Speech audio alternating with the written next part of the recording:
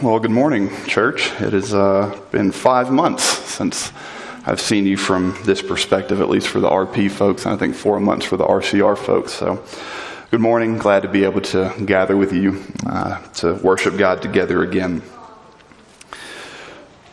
So, a rule or a guideline that I have given myself as a preacher when it comes to addressing politics in the pulpit is that my goal has always been that I would want someone to be able to listen to me preach 100 sermons 100 times, and I would still not want them to know where I fall politically. One week I would want a Republican, kind of right-leaning individual to be able to come and listen to me preach and think that I agreed with everything that they thought. And then the very next week I would hope that a kind of more Democratic, more left-leaning individual would be able to come and, think that I agree with everything that they believe. And then I would hope that the very next week both would come and be equally angry at me. And the goal in that is never to be apolitical or to never talk about those things. The goal in that is to show that Jesus and the gospel of Jesus does not belong exclusively to one political party. Jesus cares for the unborn and he fights for them, and Jesus cares for the already born, particularly the widow, the orphan, the foreigner, and the oppressed. And so my goal over the last several years has to always wear the pastor hat, always wear the church leader hat, and never let my own personal opinions and leanings show forth, simply because I would not want anyone to hear or think, oh, well, this is what the pastor thinks, therefore this must be the official position of the church as a whole. And so I know that there are going to be consequences for this, and in some sense I am going to regret this down the line, but this week I am going to break my rule. Given where we are in our country, and given where we are in our church, and given what needs to be said this morning, given what needs to be said in such a way that it will be heard, how it is intended to be heard, and so that peace and justice and unity and a greater love for Jesus is the result, I'm going to break my rule and I'm going to lay my own political cards down on the table.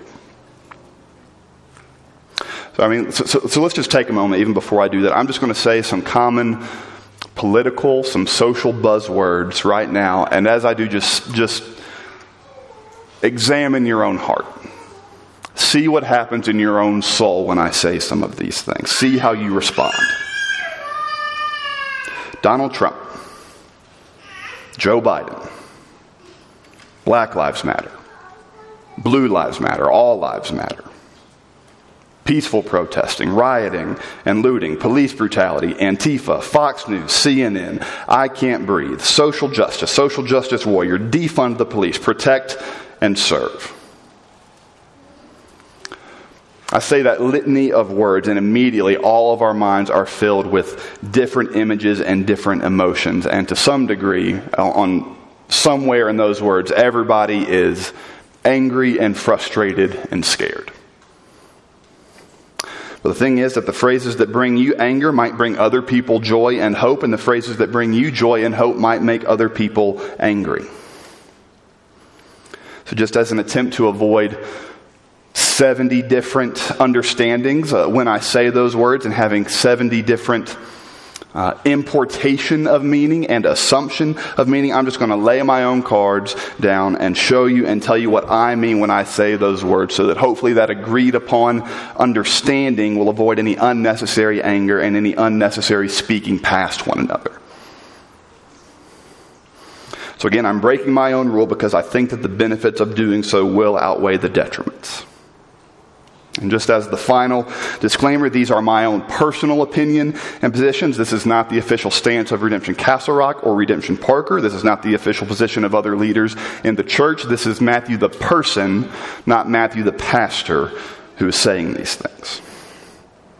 All right, here goes. Politically, I lean right. Within the confines of a two-party political system, I align myself more with the Republican Party. I think that abortion is modern-day genocide, that life is a gift from God and it should be protected at all costs. I'm a believer in free financial markets with little government interference. I believe that governments and economies grow best and grow most effectively with little tax interference from the government. I believe that marriage is an institution given to us by God that is a lifelong commitment made between one man and one woman. And so in those senses, I lean right. When it comes to immigration and actually caring for widows and foreigners and orphans, I probably lean a little left there.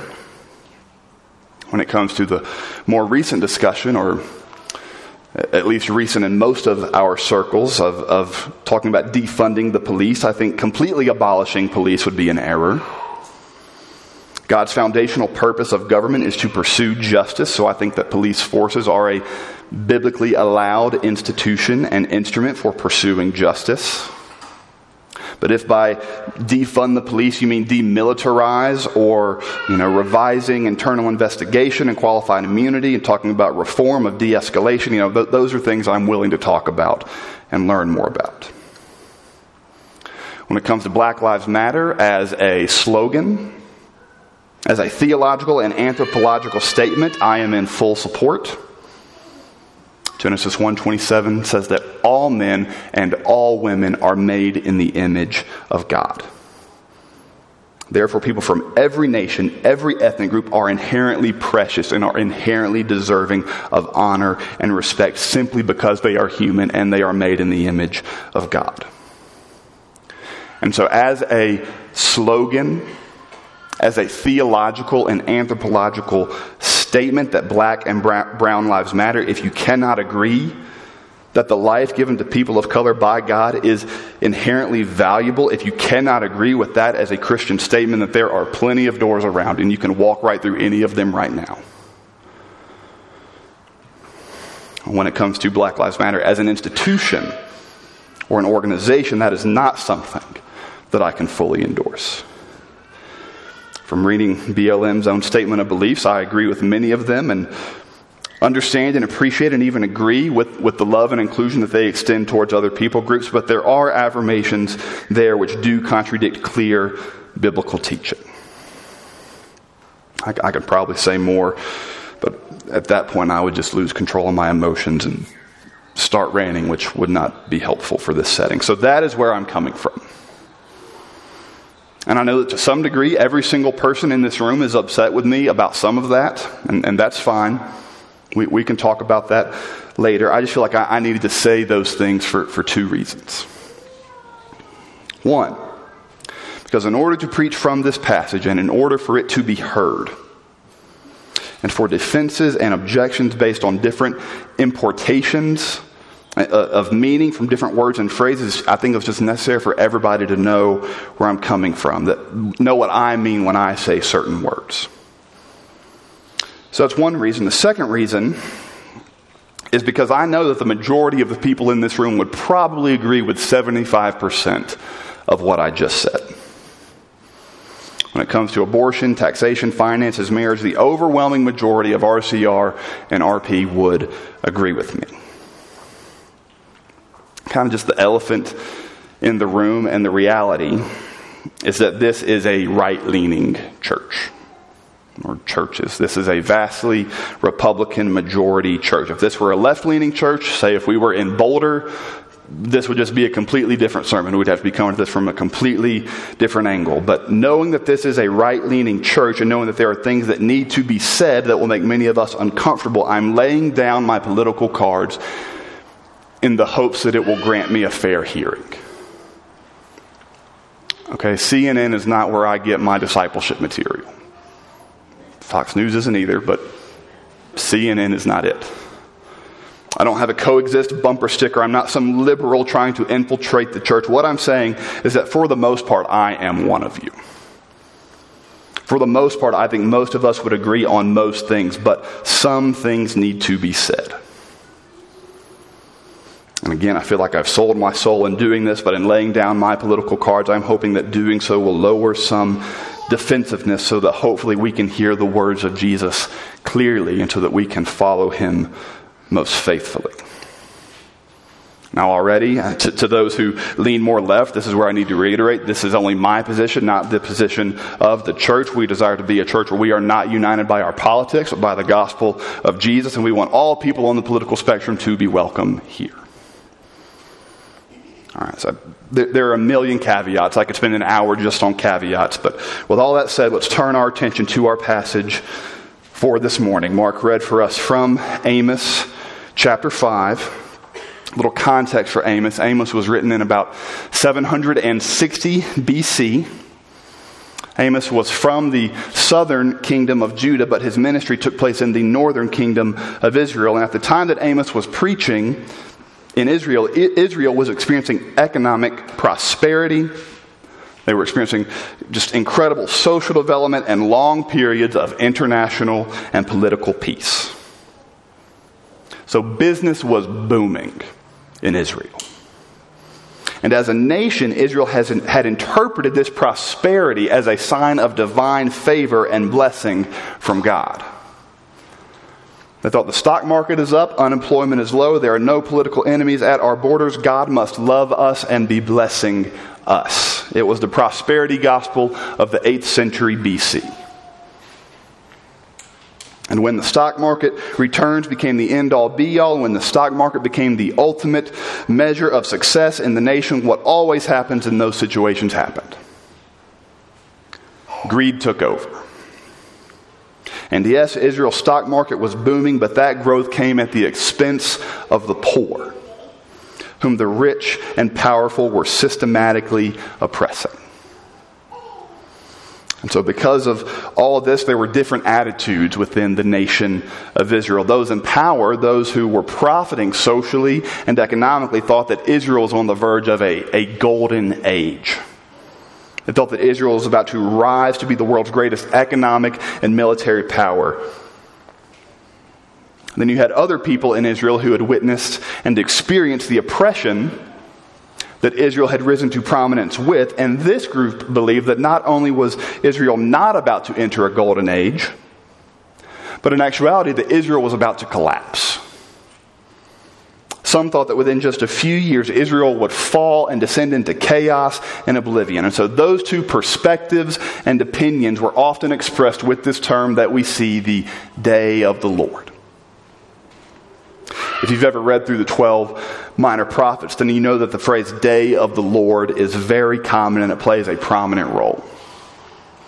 And for that first group in Israel, those who thought that Israel was on the brink of a golden age, they understood the day of the Lord to be the day when God would make all of their dreams come true. They thought that the day of the Lord would be the day when God put Israel at the head of the nations, that Israel would be a dominant world power, and that day would usher Israel into a period of unimaginable prosperity and peace. That's what one group thought the day of the Lord would be. The other group in Israel, those who had been oppressed and taken advantage of in order for Israel to get ahead, they viewed the day of the Lord as the day when God would visit Israel and pour out his judgment on Israel because of their unfaithfulness. This group believed that because of Israel's greed, because of Israel's oppression, because of its pride, that God would pour out his judgment on Israel. Judgment might come in the form of famine. It might come in the form of a market crash. It might come in the form of a political, military invader. Whatever it was, for this group, the day of the Lord was not something to gleefully look forward to, but something to dread and something to repent of before it was too late. All right, so that's the background. Those are the two perspectives that people within Israel had at this time. So let's jump in and see what Amos has to say about all of this. He starts out in verse 18 and he says, "Woe to you who desire the day of the Lord." Why would you have the day of the Lord? It is darkness and not light.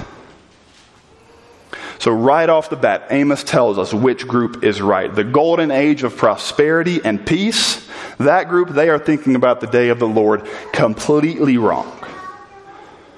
The day of the Lord will not be a national coronation and a reason for celebration. It is not light. The day of the Lord will be a day of darkness. Then Amos describes what that dark day of the Lord will be like. In verse 19, he says it will be as if a man fled from a lion and a bear met him. So no matter which way you run, you're dead. If you run this way, you get eaten by a lion. If you run the other way and escape the lion, there's a bear waiting for you to tear you to pieces. The inevitable end is death.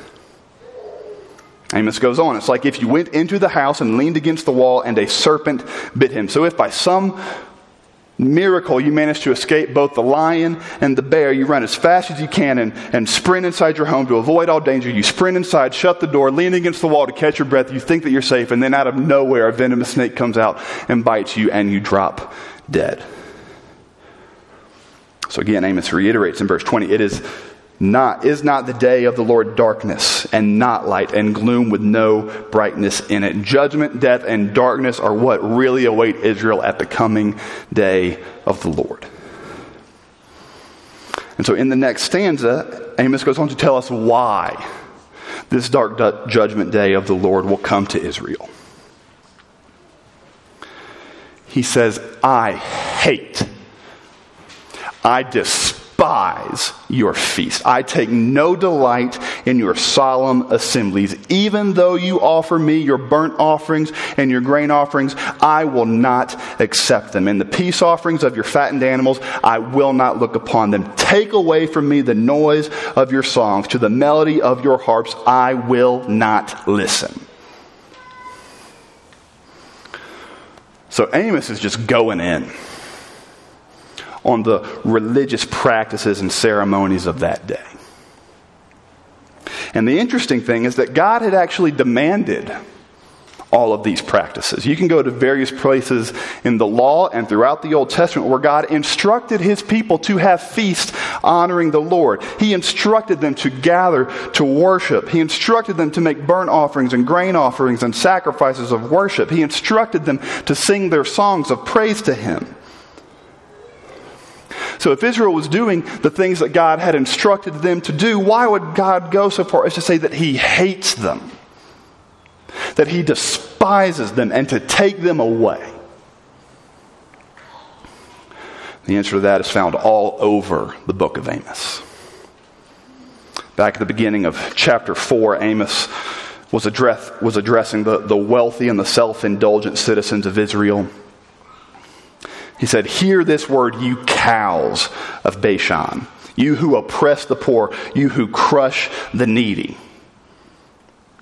A little later in chapter 4, God mockingly and with bitter sarcasm says to the Israelites, come to Bethel and transgress, to Gilgal and multiply transgression. Bring your sacrifices every morning. Bring your tithes every 3 days. Offer your sacrifices, for that is what you love to do, O Israel. God in Amos is denouncing the religious activity of Israel. They would come and worship, they would come and offer their tithes and their sacrifices, but far from procuring the forgiveness for their transgression, that activity itself was a transgression. Through their external transgression, though it might be proper and acceptable, it was not combined with genuine repentance and godly living. They were just going through the motions, thinking that as long as they did the external work that God had commanded to them, that they did not have to have pure and godly hearts or lead pure and godly lives. They thought, as long as I show up to church, sing my songs, put something in the offering plate, as long as I go through the good Christian motions, it doesn't matter what's happening in my own heart. It doesn't matter if I ignore the greed and oppression of my own heart or if I ignore the greed and oppression of my own country. It doesn't matter if injustice goes by unpunished. After all, I didn't commit the injustice, so it's not my problem.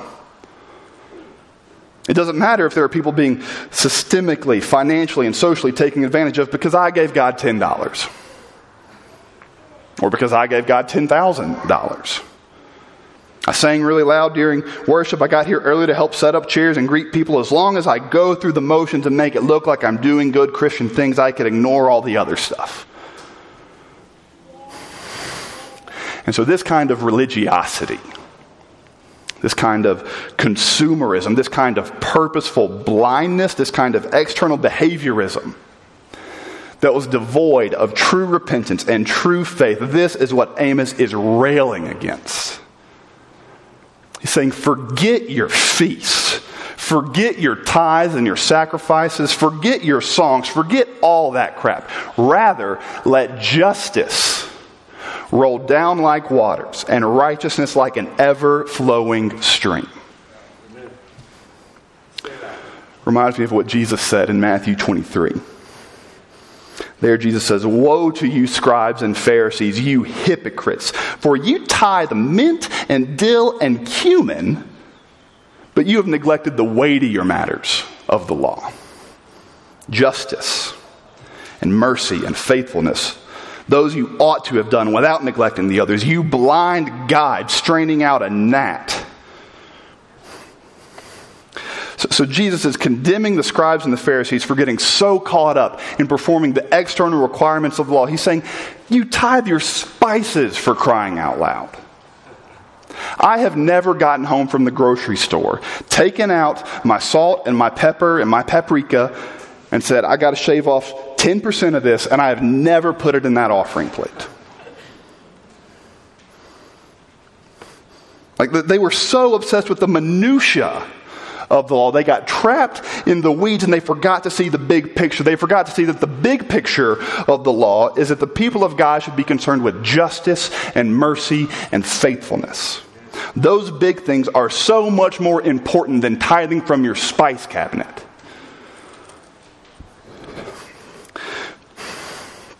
Now, unfortunately, I think that this has some applications for us here at Redemption Castle Rock and Redemption Parker. Because it's easy to get caught up in the minutia of theology and church life. I have nuanced theological conversations all the time. I get asked all the time, what was the earth made in 7 days or is a longer period of time? Does repentance come before faith? Does faith come before repentance? How many of the 5 points of TULIP do you agree with? Should we homeschool or public school? Like, what should the structure and schedule of our church small groups be like? Because we need a third and a fourth small group to be going to. Don't get me wrong, all of those things are important. All of those questions have their place and they should be asked. But you want to know what questions I don't get asked very often? What are we as a church doing to care for the most needy in our community? What are some ways that I can love my neighbor? What are some ways that I can build community with people who don't look like me, talk like me, vote like me, or belong to the same tax bracket as I do? Are there any ways that I might be unintentionally and unknowingly causing harm and stress to someone else? I get those weightier questions sometimes, but not nearly as much as the picayune, theological, and churchy ones. And you know what? That's my fault. I want everyone to hear me say that. That is my fault. I know that I have not done a good job of focusing on the weightier matters of the law in my own life. Sinfully, I prefer to talk about the theological differences of some old dead white guy theologians. I prefer to do that rather than pursuing justice and righteousness for the brother or sister who's made in the image of God sitting right next to me. I'm just going to be honest. It is easier for me to hide behind my mountains of theology books, to just read and fill my head with knowledge. It is easier for me to do that, geek out over that stuff, than it is for me to hear the stories of oppression and racism from my own black and brown friends. It is easier for me to hide behind some statistics that I can give as a gotcha little zinger to disprove your lived experience. It's easier for me to find the one or two news anchors or popular pastors who support the narrative that's easy for me to believe than it is for me to even open the door to have a conversation with someone from a different perspective and a different experience. And so for any sense that Redemption Castle Rock or Redemption Parker favors religiosity over righteousness, who prefers comfort in maintaining the status quo over having a difficult conversation, or for any sense that either of these churches has allowed any room for hatred and bigotry and racism to go unchallenged, then I just want you to know that I apologize. That is my fault. As a leader, as a preacher, as someone charged with leading the church in the Word of God and in the way of Jesus, I apologize for ways that I have not done that in a more faithful and fully biblically informed way. Now, there are millions and an innumerable amount of injustices that are done throughout the world and in our country today. Truly innumerable. And racism has many forms that can flow in any direction, so I do not mean to ignore or denigrate against other forms of injustice done in the world, but obviously, the most poignant and relevant race issue that we are dealing with right now in America is between white and black. So just let me share a few statistics from a book called Divided by Faith to give us a snapshot of black-white race relations in America right now. Since 1950, the unemployment level of African Americans has been twice as high as that of white Americans. Twice as high. That has remained unchanged since 1950. Income inequality between white and black is 40% worse today than it was 40 years ago. African American babies die at twice the rate as white babies. Twice the rate. And this isn't talking about abortion. This is talking about babies who are brought full term. African American women, mothers, are 4 times more likely to die in childbirth than white women. As of 2018, though African Americans make up only 12% of the United States population, black Americans make up 33% of the U.S. prison system population. 12% of the U.S. population, 33% of the prison system, whereas white Americans make up 63% of the U.S. population, but make up only 30% of the prison population. So black people are incarcerated at 3 times their percentage of the overall population, while white people are incarcerated at less than 0.5 times their percentage of the overall population. And I could go on for an hour.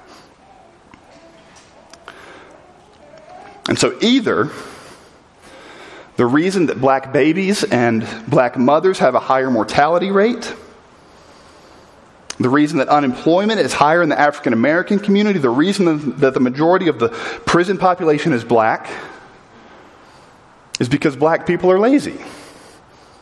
And they're not hard workers. Or because they're inherently criminal, or because they're weak, or because they don't care about their own families. It's either that, or could it be that something else has led us to where we are today? Just could it be that being kidnapped off the shores of West Africa, being ripped out of the arms of your own family, being put on a ship and transported to a foreign land and being forced to serve as slaves for hundreds and hundreds of years has anything to do with it? I don't know. Could it be that though the Emancipation Proclamation was passed in 1865 because of Jim Crow and segregation, that African Americans didn't practically earn the right to vote until 1965? That's within some of your lifetimes. Could it be that targeted mass incarceration, starting with an ever nebulous but never-ending war on drugs, has anything to do with it? Could it be that 300 years of American history and structures have set some people up for success and held other people down? Could it be that some people, some systems, some churches have profited from racism and therefore have been disincentivized to see those realities and fight for justice? I think it could be. I think that it is. All right. So how do we move forward from here? Before we do, I think at this point it's possible that some of you are looking at me and thinking, crap. There goes the church. Matthew has given in to the lie of cultural Marxism. He is a social justice warrior. He does not believe in just preaching the gospel. He's bought into some sort of social gospel. And I just need everyone here to know that I reject all of those terms. I do not believe in the social gospel. All right, I've read the original sources on that. Social gospel was first expressed in its modern terms in the early 1900s by a man named Walter Rauschenbusch. And taken to its extreme, the social gospel ignores the call for personal and individual repentance and faith. Historically, the social gospel preaches that Jesus does not care about repentance and faith. He only cares about societal, political reform, and that the totality of the gospel is defined by passing laws and policies through the legal system, and I reject that. That is not the totality of the gospel. What I believe the gospel to be is that the gospel demands both personal repentance and faith and a personal walk with Jesus as He transforms your heart and sets you free from sin and death. And that reality, the reality of what Jesus has done for you, changes how you see, view, work, and live in the world. It is not social justice or cultural Marxism or whatever nebulous term you want to throw out there to work to see injustice and oppression done away with in the world. In fact, it should be the natural response of Christians. It's not the totality of the gospel, but it is a natural and inevitable consequence. Do you remember, if you've been at RP over the last few months, do you remember what the title of our study through the book of Matthew is? Matthew, the King and the Kingdom. And for many of us, it's easy to just focus on the King. Just tell me about Jesus. Just tell me about who Jesus is, what He's done, and how I can have a relationship with Him. And that's important. We've got nothing if we don't have that. But remember that kings have kingdoms. Their reality and their rule changes how we live our lives, both in public and in private.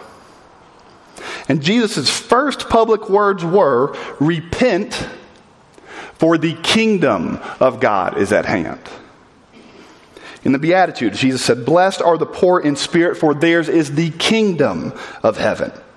Blessed are the persecuted, for theirs is the kingdom of heaven. Seek first the kingdom of God and His righteousness." If you read through the book of Matthew, you will find Jesus talking about and preaching about the kingdom of heaven 36 times. That is how often Jesus talks about applying the gospel to the world around us. Jesus doesn't see applying the gospel realities to our world as an abandonment of the gospel. He sees it as being fully gripped by the gospel and wanting to see justice and peace and righteousness pursued in the world. And that is what we as a church are going to be about. We are going to be about the King and the kingdom. So just let me close with two things. Because we want to be a church that is about both the King and the kingdom, let me ask you a few questions for you to ponder today and as you go about this week. What if I actually believed that Jesus came not only to bring me into His kingdom, but to expand His kingdom in and through my own world? How does my life reflect the weightier matters of the law? Does my life reflect the weightier matters of the law? What does pursuing justice and mercy look like in my own life? So just consider some of those questions. And I'll close with this. Brothers and sisters, even if you're not a brother and sister, if you are not a Christian, this is just for everybody. The reason that we are passionate about justice and unity is because that is what Jesus has accomplished for us. We had sinned against our holy heavenly Father. We deserved God's righteous anger and wrath. But out of nothing other than His own love and mercy, Christ died for us and took our place. He pursued justice on our behalf. There is a reason that being brought back into a right relationship with God is called justification. It's because it is about justice. Jesus pursued a justice that we could never accomplish for ourselves. But now that he has brought us back into a right relationship with God, because of that justification, it propels us to pursue justice in our own lives and in our world. And we don't pursue it only when it's convenient or comfortable for us to maintain the status quo. No, as Christians, we pursue justice and unity for all people. All people are made in the image of God. Okay, think Ephesians 2, that Jesus, through the cross, has made us both one. He has broken down in his flesh the dividing wall of hostility by abolishing the law of commandments expressed in ordinances, that he might create in himself one new man in place of two, so making peace, and might reconcile us both to God in one body through the cross, thereby killing hostility. The gospel is for everyone. Race or ethnicity or background or politics or language, none of that should be a barrier. One, to people coming to the gospel, but also for people to have inherent honor and respect and dignity and justice in the world. The gospel is for everyone. The table of Jesus is big enough for everyone, and so we are going to live and pray and preach and work and do everything in a way that pursues the unity that Jesus brought to us. And we are going to do that until the kingdom of God is brought from heaven to earth. It's what we pray in the Lord's Prayer, on earth as it is in heaven. This is what John wrote about in Revelation. When all the hostility is done away with, John writes, "After this I looked, and behold, a great multitude that no one could number, from every nation, from all tribes and peoples and languages, standing before the throne and before the Lamb, clothed in white robes with palm branches in their hands, and crying out with a loud voice, 'Salvation belongs to our God who sits on the throne and to the Lamb.'" Heaven is going to be a very diverse place where there is no injustice and there is peace and unity. And so as a reflection of that future reality, that is what we are going to work towards here. We want to be unified by nothing other than the gospel of Jesus Christ. All are welcome to his table, and we are going to pursue justice for everyone made in his image. Towards that end, would you pray with me?